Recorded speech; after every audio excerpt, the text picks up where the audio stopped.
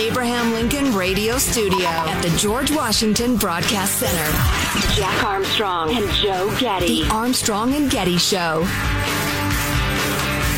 He expecting that Ukrainian people will meet the Russian soldiers with the flowers, but we met them with the Molotov cocktail, which we called Bandera smoothie.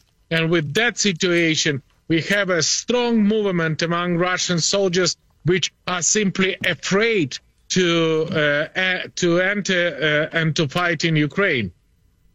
That's the former president of Ukraine, Poroshenko, saying they thought we'd bring them flowers. We're bringing them Molotov cocktails. That's fantastic.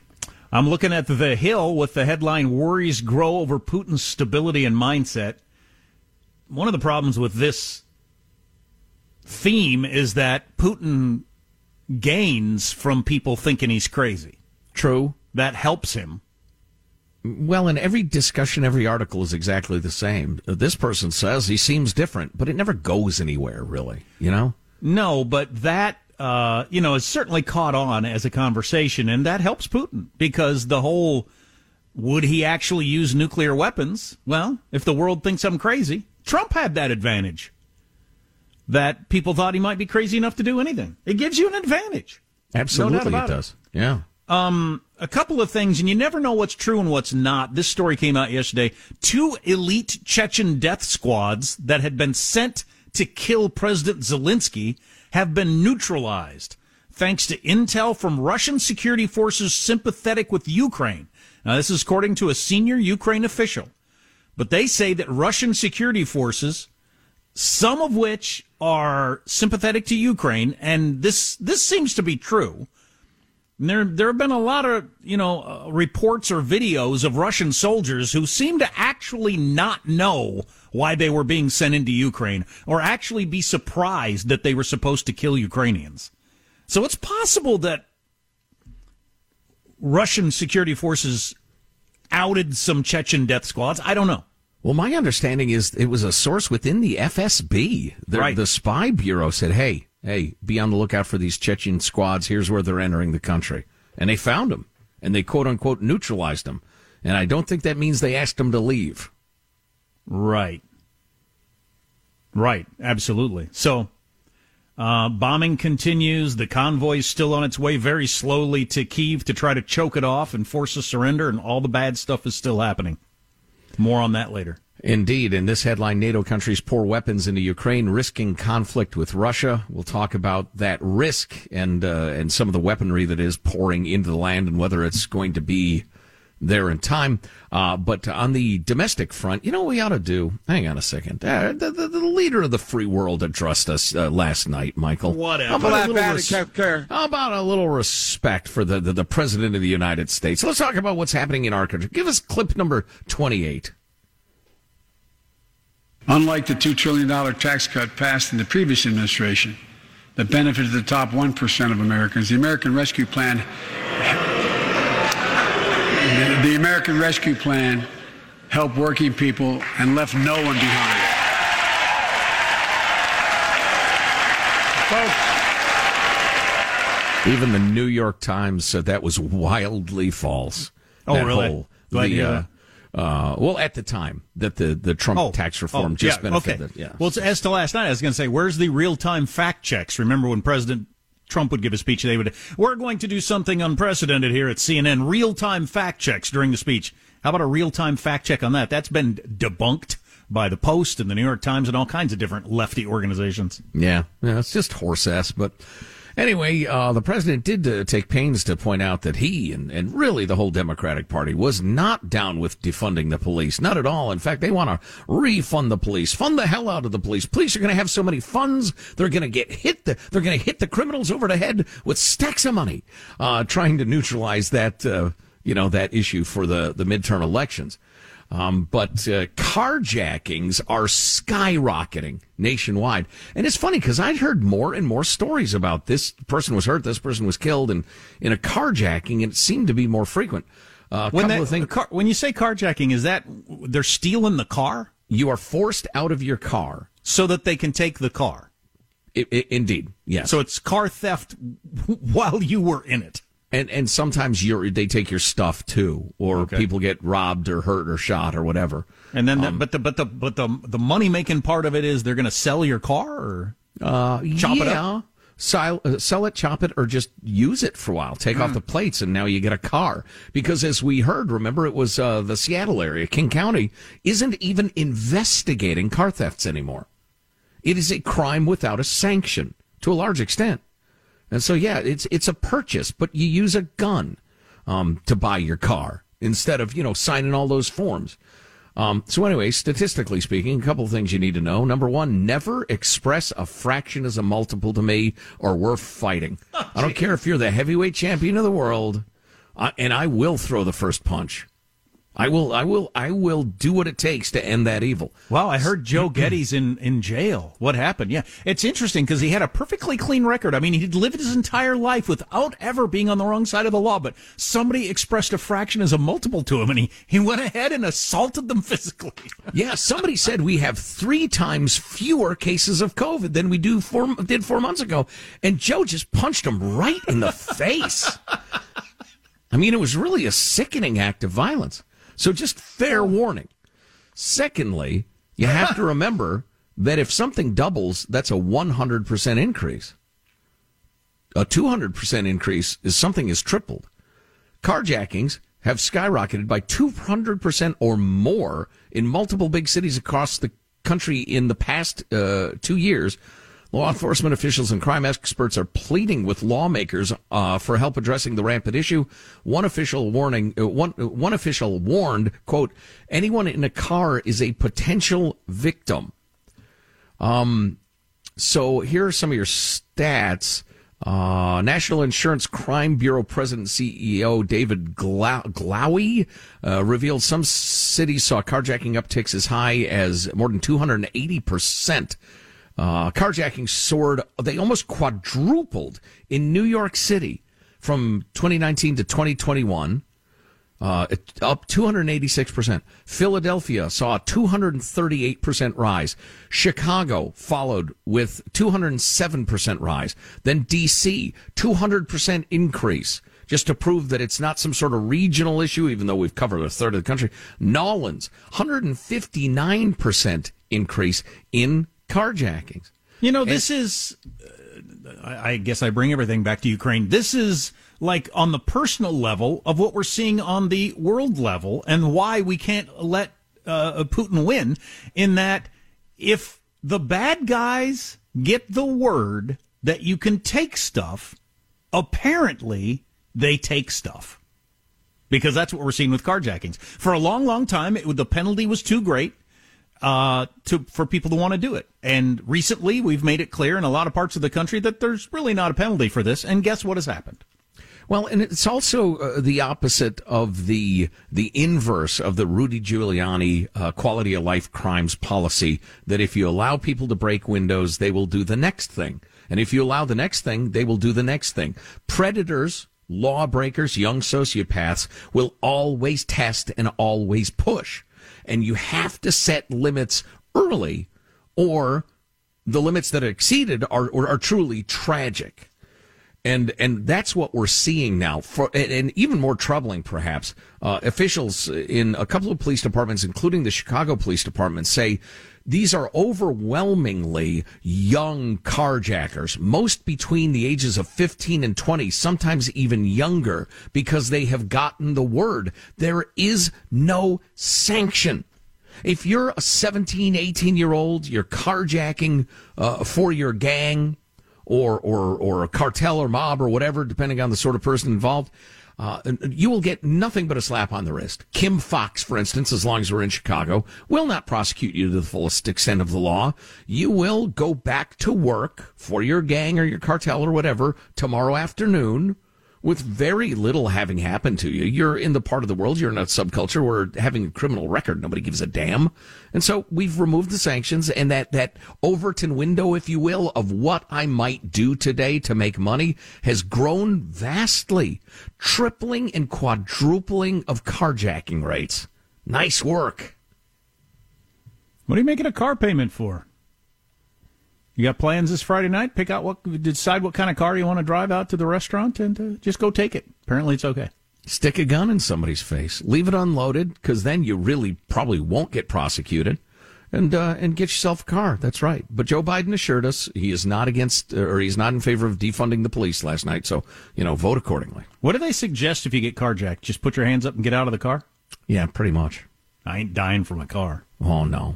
I got a nice car, too. But no, I'm not going to die for it. But they say be alert, especially on city streets. If somebody approaches your car, I don't know, drive through the intersection or back up or just get out. I don't know. It's brutish. It's like working. I remember, as a young adult reading about, some of the lawless regions of Colombia and you name it, the S-hole countries around the world. Wow. Now our cities are becoming like that. Why? Policy. Of course, policy. So I didn't watch the speech last night. I had no interest in it. And the president speaks every day, so I don't get why we single out that one. And I don't think we will for many more years. But the economic portion of his speech, which I've read, is getting some pushback from some leading lefties on dealing with what could be the number one issue in the country, inflation. Talk about that coming up next. Armstrong and Getty.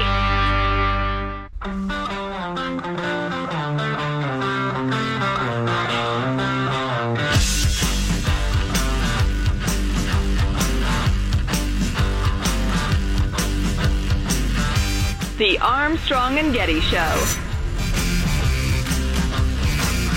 Call this increasing the productive capacity of our economy. I call it building a better America.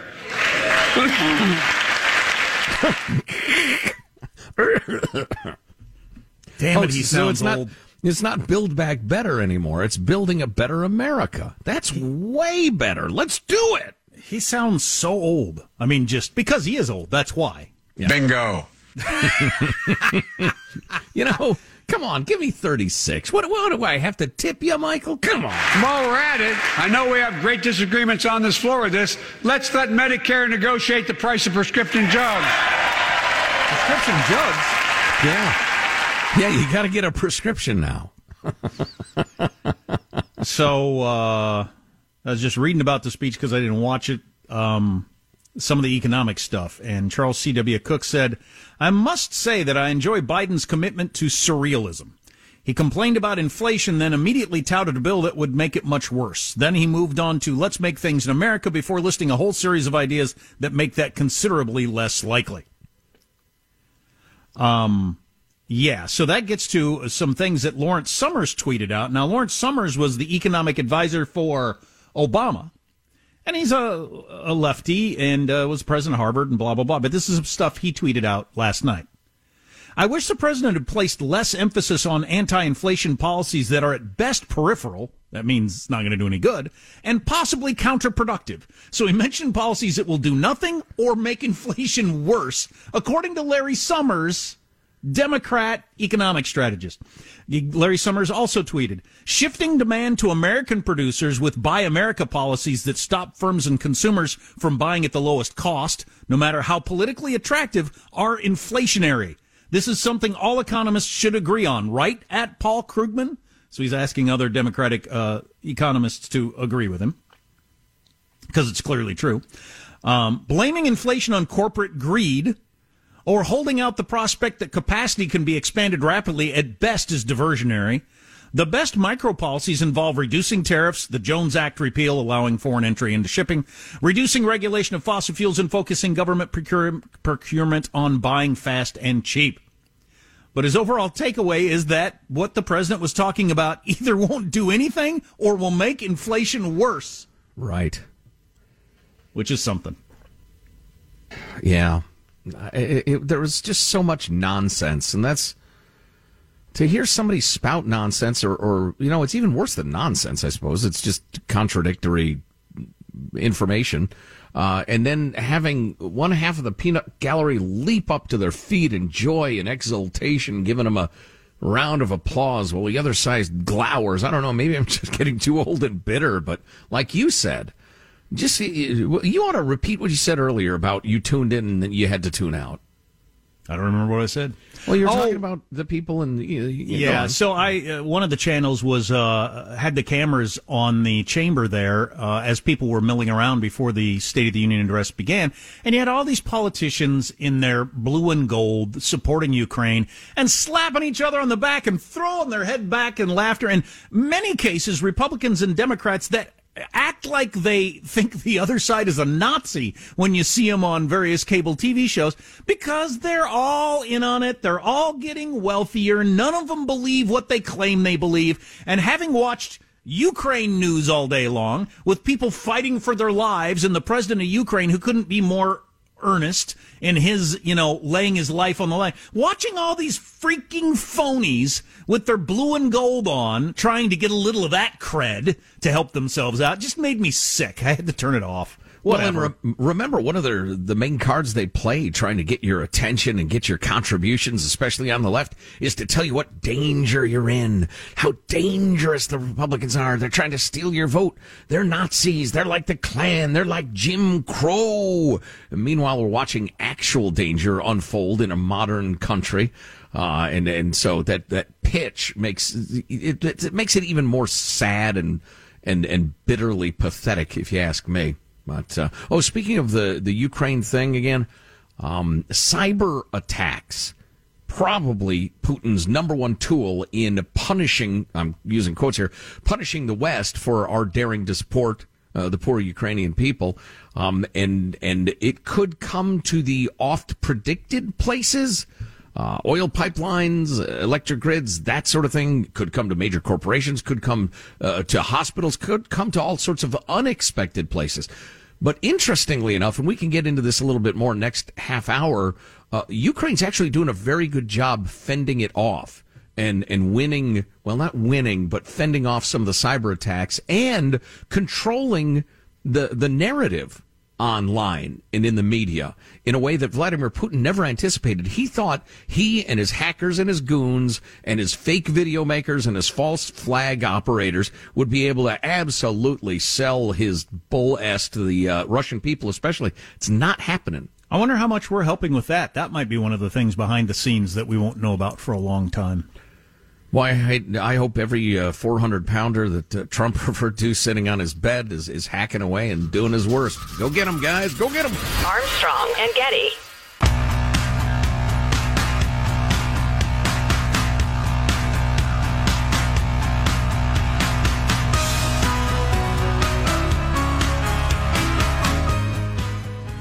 The Armstrong and Getty Show. Well, let's be honest about what we're seeing. We're seeing the onset of a more systemic targeting of civilian populations. This is who Vladimir Putin is. This is a guy who poisoned political opponents as far back as 2004, who invaded Georgia without consequence in 2008, who stole Crimea in 2014, downed civilian airliners without consequences again, meddled in our elections, poisoned Navalny in 2020. This guy doesn't have a moral limit on what he will do. I'd say even asking the question about Putin's morals is a little, overdue. I mean, that's Senator Ben Sass of Nebraska, who, as I always say, might be the smartest guy in all of government. I also happen to agree with his point of view on things, which makes it better from my perspective. Before we roll on with more Ben Sass, he was on with Jake Tapper on CNN, and if you're following the Ukraine thing and into it, I think Jake Tapper might have the best hour of coverage on that every single day. He's super into the story. To what Ben Sass was just talking about, videos verified by the New York Times just out showed devastating scenes in the town of Borodyanka, northwest of Kyiv. 2 apartment buildings have been partially collapsed and they surround a kindergarten. Schools in Ukraine have been closed since February 21st all across the country, but they might have been trying to hit the kindergarten and accidentally hit the buildings. Who knows? That's the sort of thing that Putin has done in the past a bunch of times. Let's hear more Ben Sass. Just roll on with it, Michael. And so when you show those images of the 40-mile convoy, the question Nebraskans ask me is, hey, isn't this guy on his way to kill a bunch more women and children? Isn't this guy on his way to kill a bunch more civilians? How can we just let that happen? Well, we do know that we've made the determination that we're not going to have boots on the ground in Ukraine, but that doesn't mean we shouldn't be doing everything possible for those freedom fighters there to be able to destroy that convoy. Those Russian invaders are murderers, and they're on their way to kill civilians, and the Ukrainians want to stop them. We should make sure that they're armed to the teeth and that they have all the lethal, actionable, real-time intelligence they can possibly get. And right now they don't have all that. You know, for the moral equivalency crowd out there, that included, Trump when he talked to Bill O'Reilly during halftime of the Super Bowl. Well, we've done not so great things. There's a difference between you're sending a column of military death on purpose to kill civilians versus accidentally killing civilians. Do you not see the difference between those two things? It's an enormous difference. Anybody who can't see it, well, I pity them. More Ben Sass. What do you think the U.S. should be doing or providing for Ukraine, given the fact that the decision has been made and there doesn't really seem to be much objection to it among any political leaders in the country, Democrat or Republican, that there will not be any American boots on the ground? Yeah, so first of all the RPGs that they can use, all the Stingers that they can use, all the ammo that they can use, every grandma that wants an AK-47, all the supplies that they're coming up with at the civilian level for Molotov cocktails. But we know that the Ukrainians want more lethal, actionable, real-time intelligence. And right now they're not getting that. Yeah, we've got to get into this because this really pissed me off. If you're wondering, are we doing everything we can as some people are telling you or not? Clip 58 of Ben Sass here, Michael.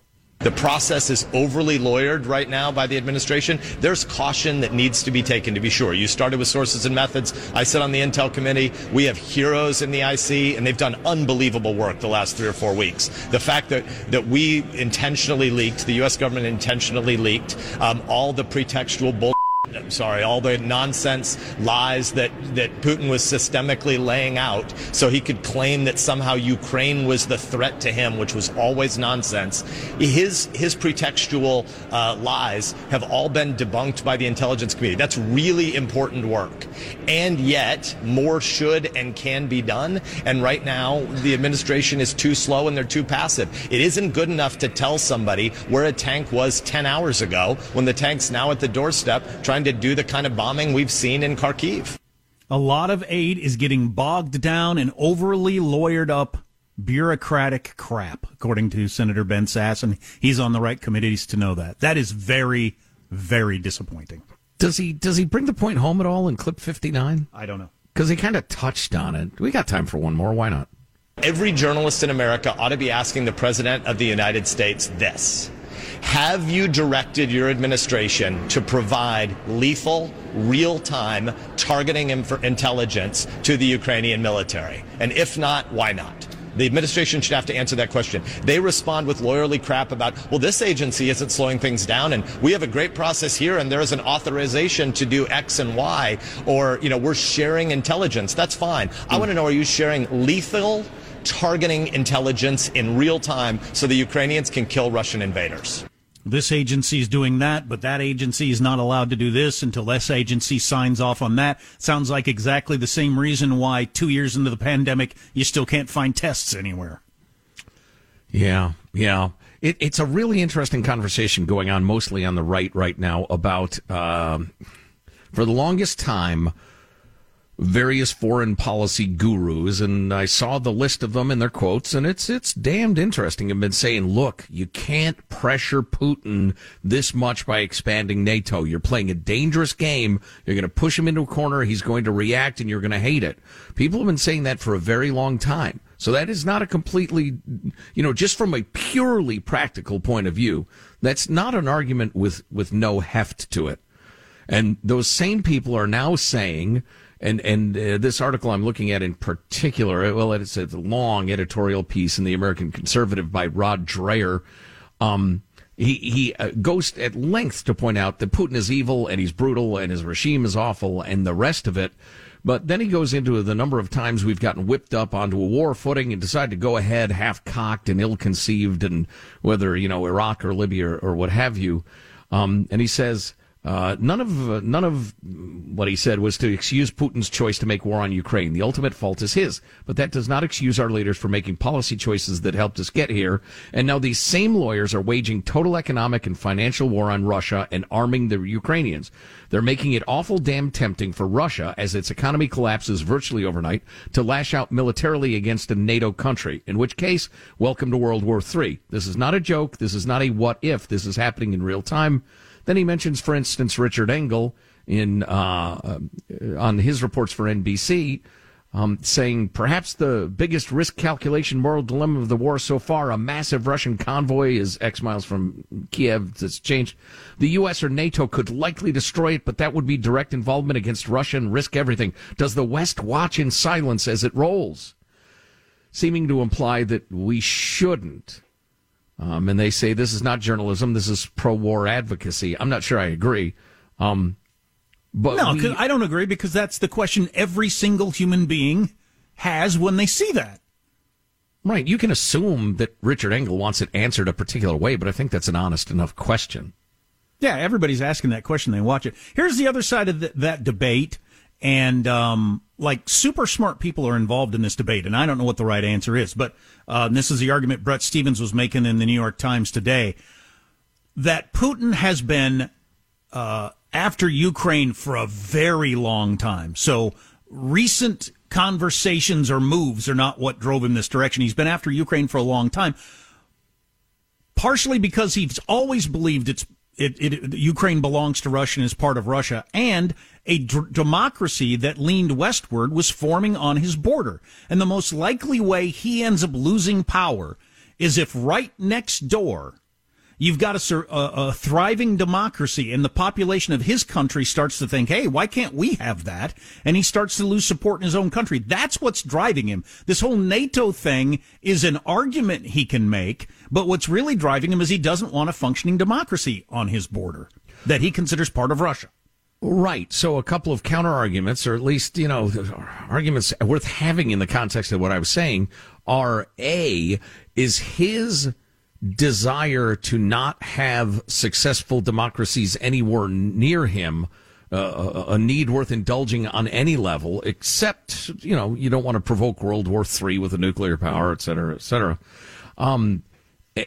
And secondly, how far do we go? I'm sorry, I had a second point, I can't remember it, but how far do we go in indulging that? And what do we do to quash the Western leanings of his neighbors? I mean, even inaction is action.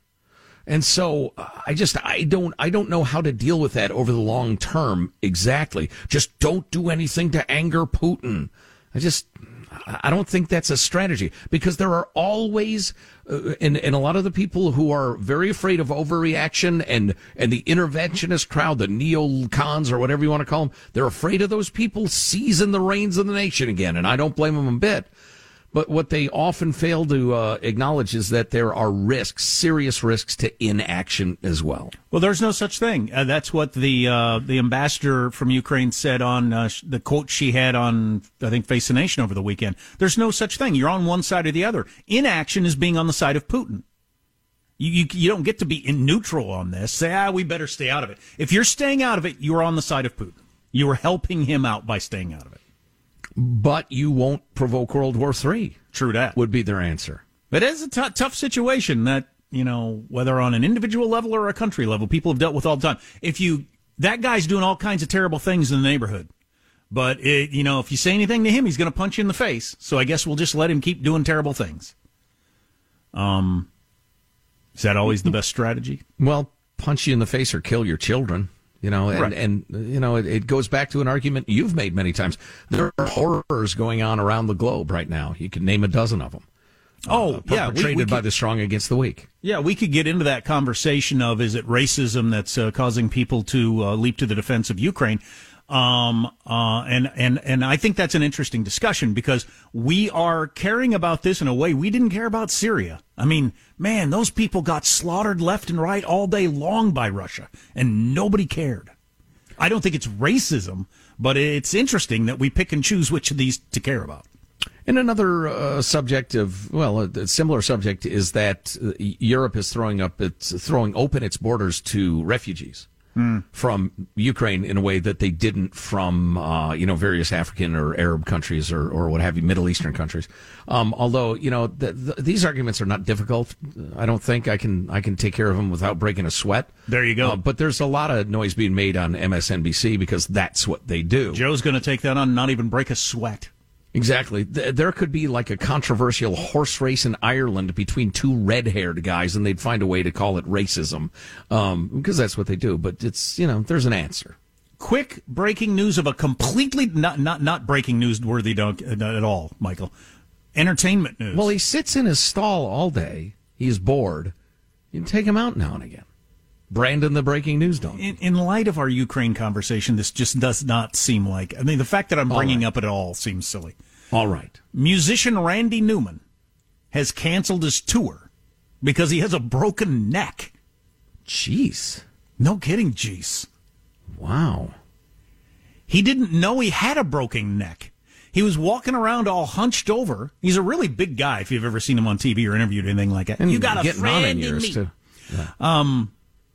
He had a broken neck. His neck hurt, and he was all hunched over for a long time. He went to the doctor, and they said, your neck is broken. That is I busted my neck. Wow, Mr. President. So if your neck hurts and you're hunched over, maybe you got a broken neck. You might want to see your doctor. That's my as long as we're touching on things that aren't world-changing, no baseball, at least for a while. They've canceled the first couple of series. The players are pissed off at the owners. The owners are saying, we're billionaires. We don't care, jock boy. We can endure this longer than you can, glove and ball boy, Mr. Bat Swinger. Huh? We're billionaires, bitches. That's what they're saying. So we are going to lose at least a few games of the Major League Baseball season. Yes, and quite possibly more. They are at loggerheads. I'm not sure there's enough love for baseball at this point. When was the last time the really big strike happened? Long time ago. 90s. I was shocked how long ago it was. 24 years or something like that? That's when people still cared more about baseball. What if they go on strike and cancel the season and most of the country just says, I didn't even notice? That's going to hurt. Oof. More on the way. Stay with us. Armstrong and Getty.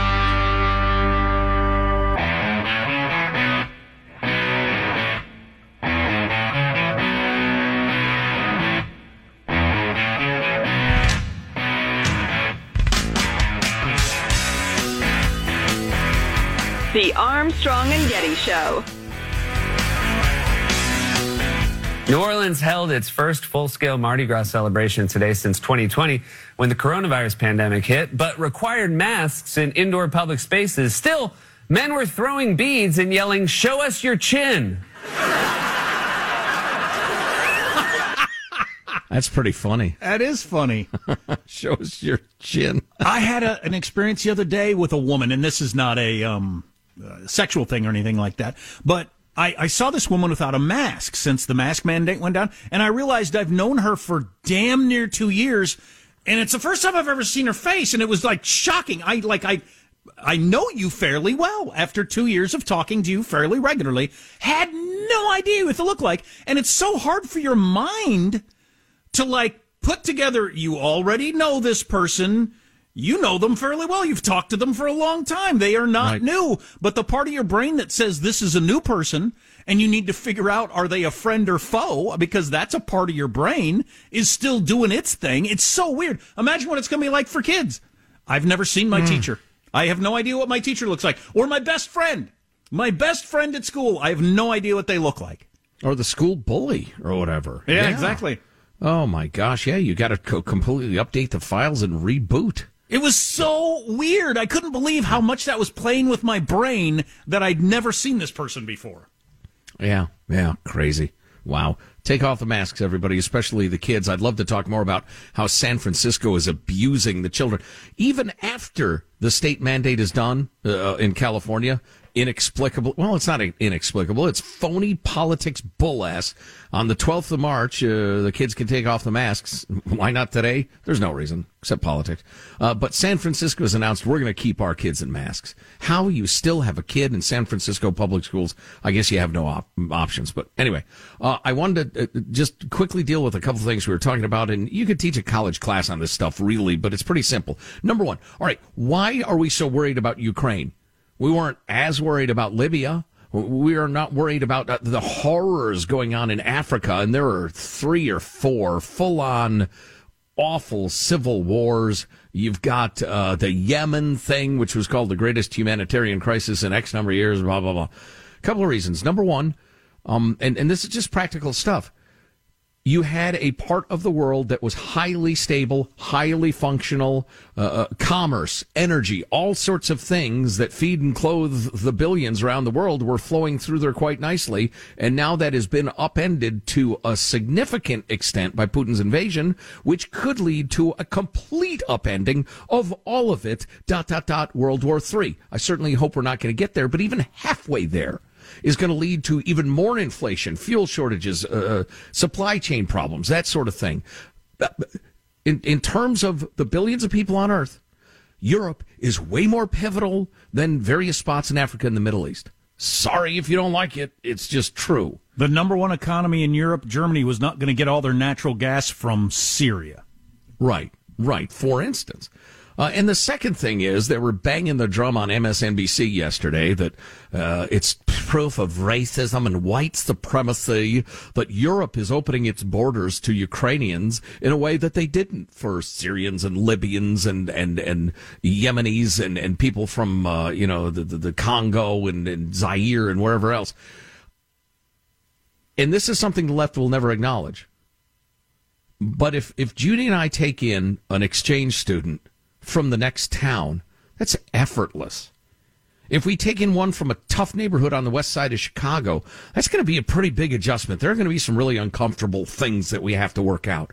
Then you go to a foreign country. Then you go to a foreign country with a completely different set of morals, religion, system of government, relationship between parents and children, between people in law enforcement. That's going to be an enormous adjustment for all the people involved.